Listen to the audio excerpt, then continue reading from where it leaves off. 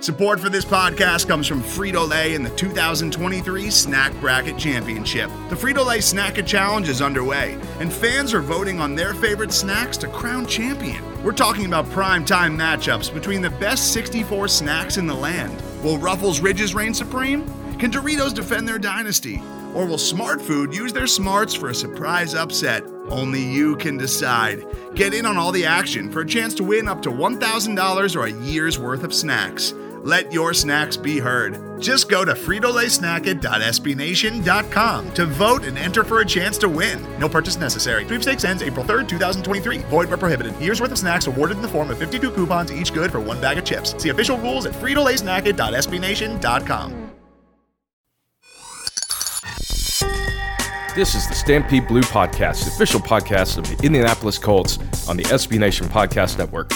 I'm Dave Walker, and on today's podcast, we will be recapping the Colts' 27-10 victory over the Tampa Bay Buccaneers in Week 3 of the preseason. Yes, the final week. The preseason is over. We are 2 weeks away from real, meaningful NFL football when the Colts will travel to Houston to take on the Texans on Sunday, September 11th. It's right around the corner, but before we get there, before we could talk about the games that matter, let's talk about what we saw in this final preseason game. Now, preseason game 2, we didn't see many of the starters. In this game, however, first several series, we were able to see guys like Matt Ryan, most of the starting offensive line out there. We're going to talk a little bit about that, but I want to talk about the bigger picture things that we saw from this game, because I think there is a few things to take away. First of all, injury news. Obviously, one of the biggest concerns in the preseason is you want to get out injury-free. And unfortunately for the Colts, the first play of the game did result in a significant injury as Armani Watts on the kick return did injure his ankle. And Frank Reich later confirmed that he will be out for the year. So that is an unfortunate loss for the team. And obviously they're going to be looking at additional options at kick returner. So hate to see that. Again, one of the biggest concerns of preseason is trying to keep these guys healthy, and literally the very first play of the game, they could not dodge that bullet. Now, as for the offense, the starting running back, Jonathan Taylor, as we mentioned before, he did not play. Neither did Nyheim Hines. I think he got a lot of run in the first preseason game. I think they know what he's capable of. They don't want to really show the full script of what he's going to be doing in this offense. So really, the starting top 2 running backs did not play in this game, and Pro Bowl center Ryan Kelly was out due to COVID. Otherwise, most of the rest of the starting unit was out there. How did they look? They were okay. Ryan looked fine. He was able to scramble for a first down on one play. The only real production that we saw, came off of some screens and one of his 17-yard passes to Michael Pittman, which threaded the needle. For the most part, Ryan looked about how you would expect a starting quarterback who's got 14 years experience to look. He's making the right reads. He's willing and able to find guys short, to dump it off to the running backs, which I think we're going to see a lot of, especially early in the season. And no issues there. The starting offensive line, for the most part, they were fine. Again, Ryan Kelly was out, so that's going to have an impact. And we did see that as one of the drives was shut down basically through a sack from Levante David. And I think if you've got Ryan Kelly in there, that mishap does not happen. As for the rest of the unit, concerned about the wide receivers. The only one that stood out in the first team was, of course, Michael Pittman. No one else really jumped out for the first team. And obviously throughout the game, some of the guys picked up again. Desmond Patman had a good game. But for the most part, the starting wide receivers, there's still question marks there. Now, again, huge caveat here. Again, Jonathan Taylor is not out there. This is not the Colts' real starting offense. This is not an offense that is being scripted. It's not an offense with all of the plays in the book. We didn't see a ton of play action, which we know we're going to see a lot of this season. So I would temper any concerns about this wide receiver group. I think as time progresses, Ryan will get more comfortable with them. But most importantly, what they're running out there during the preseason is very vanilla. It's not schemed up. So Pittman is winning because he just wins. He can beat the guys on the other side of the field. The other guys, I think, will, their productivity will increase as Frank Reich is able to do more creatively, as they're able to use the play action game more extensively in the regular season. So not concerned at a big level, but obviously we'll see how this plays out. And if this doesn't improve dramatically, then the concerns on the depth at wide receiver will be borne out. Now, one of my concerns last week that I'm glad to say did not look nearly as bad this week was with the backup offensive line. The depth of the offensive line was concerning last week. This week, they seem to be much better. We did see better protection, better run blocking. Guys like Bernard Raymond, who I think is really rounding out. You can see sort of week-to-week progress with him. And remember, this third-round pick, who was considered to have first-round talent, the biggest knock was this guy's only played left tackle for 2 years. And, obviously there's going to be a learning curve for him. And I think we're seeing him already progress. I do not think he's going to be the starting left tackle, to be clear. I think that job is for Pryor. But I would not be surprised if we see Raymond in the starting lineup at some point this year. He is just, he's getting better week over week, so that is some great news. Backup offensive line, the depth there appears to be playing much better, or they did in this game, so we can ease some of those concerns that we had coming out of the second preseason game. And of course, finally, everyone is talking about it, and it's Sam Ehlinger. He is the star of this preseason. And the big question here, as we talked about last week, is what will the Colts do with him? And let's get this out of the way. He will not be the backup quarterback. That is Nick Foles. There is zero question about that. Should he be the backup quarterback? Look, I love what Ehlinger has done. He has made a very, very strong case for himself this preseason, and he has shown incredible improvement from last year to this year. Exactly what you want to see from a player in his spot. But that backup quarterback is there not just in case you need them to step in and play, but also in the quarterback room. They sort of act as a secondary coach. Foles is going to see stuff on the field. He's going to help Ryan with that. He's a veteran. That veteran experience is extremely valuable. And while I think Ehlinger has long-term potential that you want to keep developing, he is the kind of player you want to keep around. He is not ready, I think, to be that second quarterback on the roster by himself. He has got a lot to learn about the other elements of the game, and I think he looks like a guy you want to spend time doing that with. To be clear, what will Ballard do? So obviously, it's abnormal to carry 3 quarterbacks on your 53-man roster. However, if you try to push Ehlinger to the practice squad after the performance he's had this preseason, there is some chance another team's going to see him and think, yeah, we want to have him as our backup quarterback right now. And they could immediately snatch him up and put him on their 53-man roster. And that is a concern. You've invested some time in Ehlinger. He's shown a lot. I think he could be someone that over time could be a legitimate, really good spot starter, a solid quarterback too, which is valuable in this league. But putting him on the practice squad to start the season is pretty risky. Obviously, if you put him on the 53, the question is, what position does not get that spot? Is it a running back? Is it a tight end? Is it a wide receiver? Do you go with 5 wide receivers instead of 6? And that's a big question, and it's part of this roster composition that Ballard is going to have to figure out. Here's my thought. I don't think you want to risk putting Ehlinger on the practice squad. I do think there is, I'm not saying it's a certainty, but I think there is some risk and our team's going to snatch him up after the kind of preseason he's had. He has just been simply phenomenal. So I think you put him on the 53-man roster. You go into the season with 3 quarterbacks with the firm understanding he is going to be inactive every week. It's going to be Ryan and Foles will be active. Ehlinger will be one of those guys who's consistently on the inactive list. But after a few weeks, after the league has settled, maybe after week 2, week 3, then you look at the quarterback position across the league. You see if any team looks like they're itching to move their quarterback positions around. And if not, I think at that point in time, you can look to stash him on the practice squad, get him off the 53-man roster, push him down to the practice squad. The one thing NFL teams do not like to do is have uncertainty at quarterback during the season.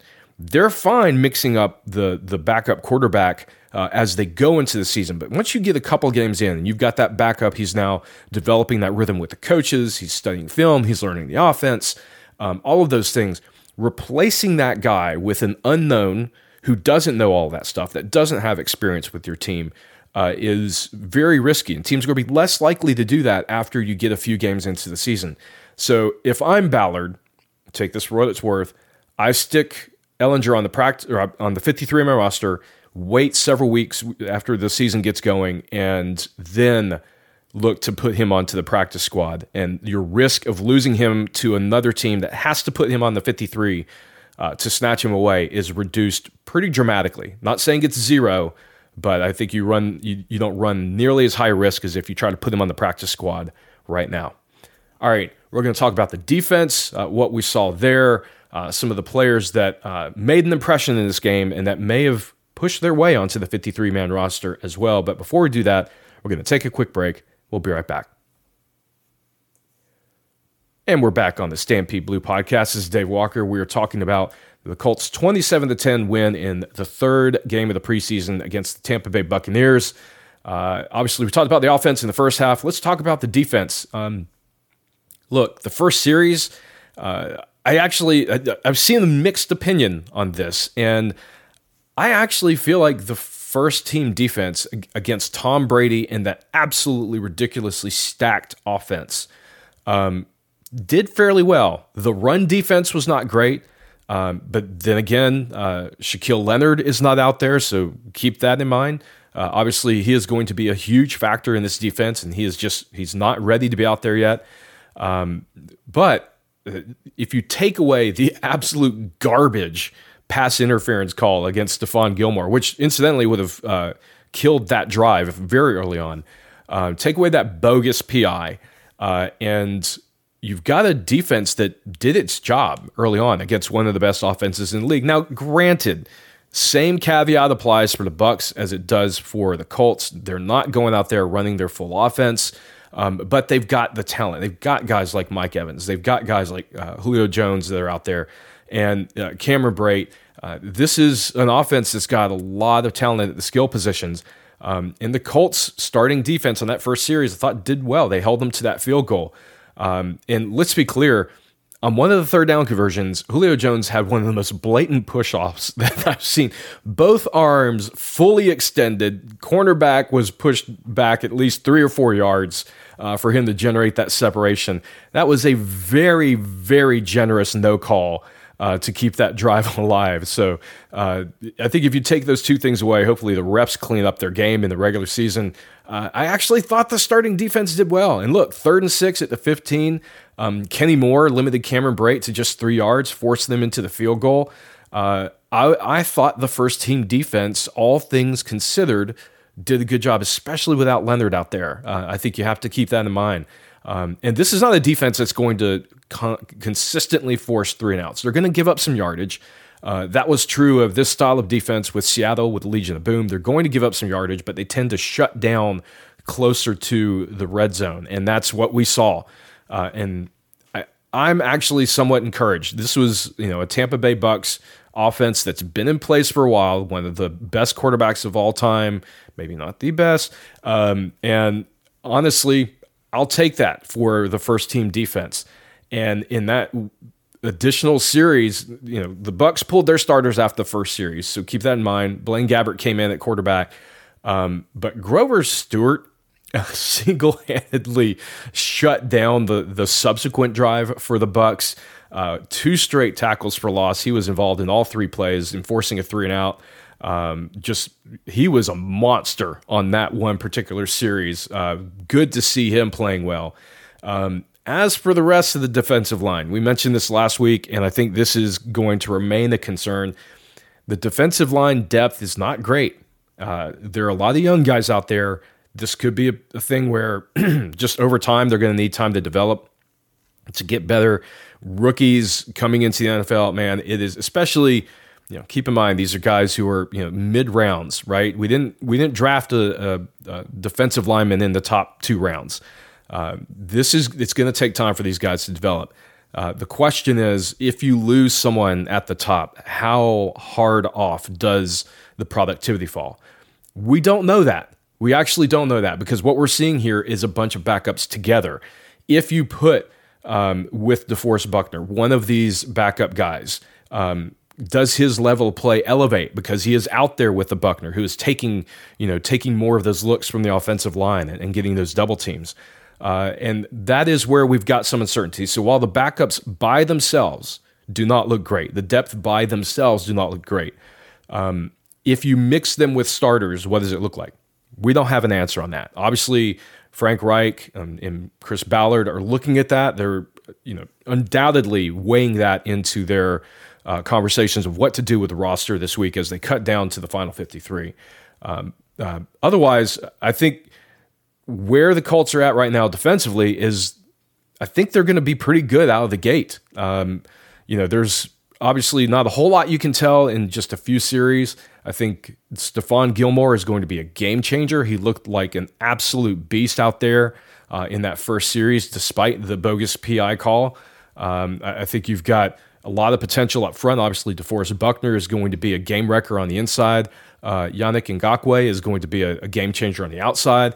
And once you get Leonard back out there, man, I'm very, very bullish on this defense. So with that said, obviously the depth continues to be a concern. I don't want to exaggerate it because there's still some opportunity to address it. All right, let's look ahead. Some additional thoughts about the game. So after losing Rigoberto Sanchez, a punter, to a torn Achilles on Wednesday, the Colts signed former Buffalo punter Matt Hack, and he looked good in this game. He averaged 50.6 yards per punt on 5 punts, a net of 48, and they only allowed 1 return. So, if you're having to replace your punter this late into the preseason, that is exactly what you're hoping for. And finally, one additional name that sort of jumped out, and I think this guy has potentially played his way onto the 53-man roster, and that's Sterling Weatherford, the 6'4" undrafted rookie linebacker out of Miami of Ohio. He had 10 tackles and 9 solo, and he's looked good all preseason. So that is a name to watch as the Colts go through cuts. I think he has probably earned himself a spot in one of those last spots on the 53-man roster. Just a really solid preseason for him. Good job to the undrafted free agent rookie. Now, what is ahead? So obviously this week, the Colts, as do every NFL team, they have to cut down from their current 80 to the final 53. That will happen this week, and most teams are going to try to do that quickly. There's going to be very few question marks for the teams at this point. The final preseason game only makes so much of a difference to the coaches and the guys who are evaluating what this roster needs to look like. They probably know 50 out of the 53 players. At most, there's 3 spots that are truly still under question. Guys like Sterling Weatherford may have made the big difference to earn one of those final spots to erase any remaining question marks about whether they deserve a spot or not. So you can expect that to happen very quickly this week, in fact, because most teams want to get to their 53, see who is out there. That's one thing that is also going to happen. Chris Ballard's job is not done. He is going to look at the cuts from other teams. He may look at positions where he feels like the depth isn't as good as he wants it to be. Who's out there at safety? Who's out there at corner? Are there guys that are getting cut that he liked during the draft process that maybe didn't make it with another team, but he feels like fits better into this defense or the offense? The same could be true there. Do we see some movement with T.Y. Hilton after what we've seen from the wide receivers? Does the front office, the Frank Reich, they feel like there is a need for a veteran wide receiver to come in and provide a little bit of quality depth? At this point, it's a possibility. I think you can't feel 100% confident in this wide receiver group. They've looked good in practices, but that hasn't necessarily translated to the preseason games. Do they pick up the phone and call T.Y.? I think that is still a realistic possibility.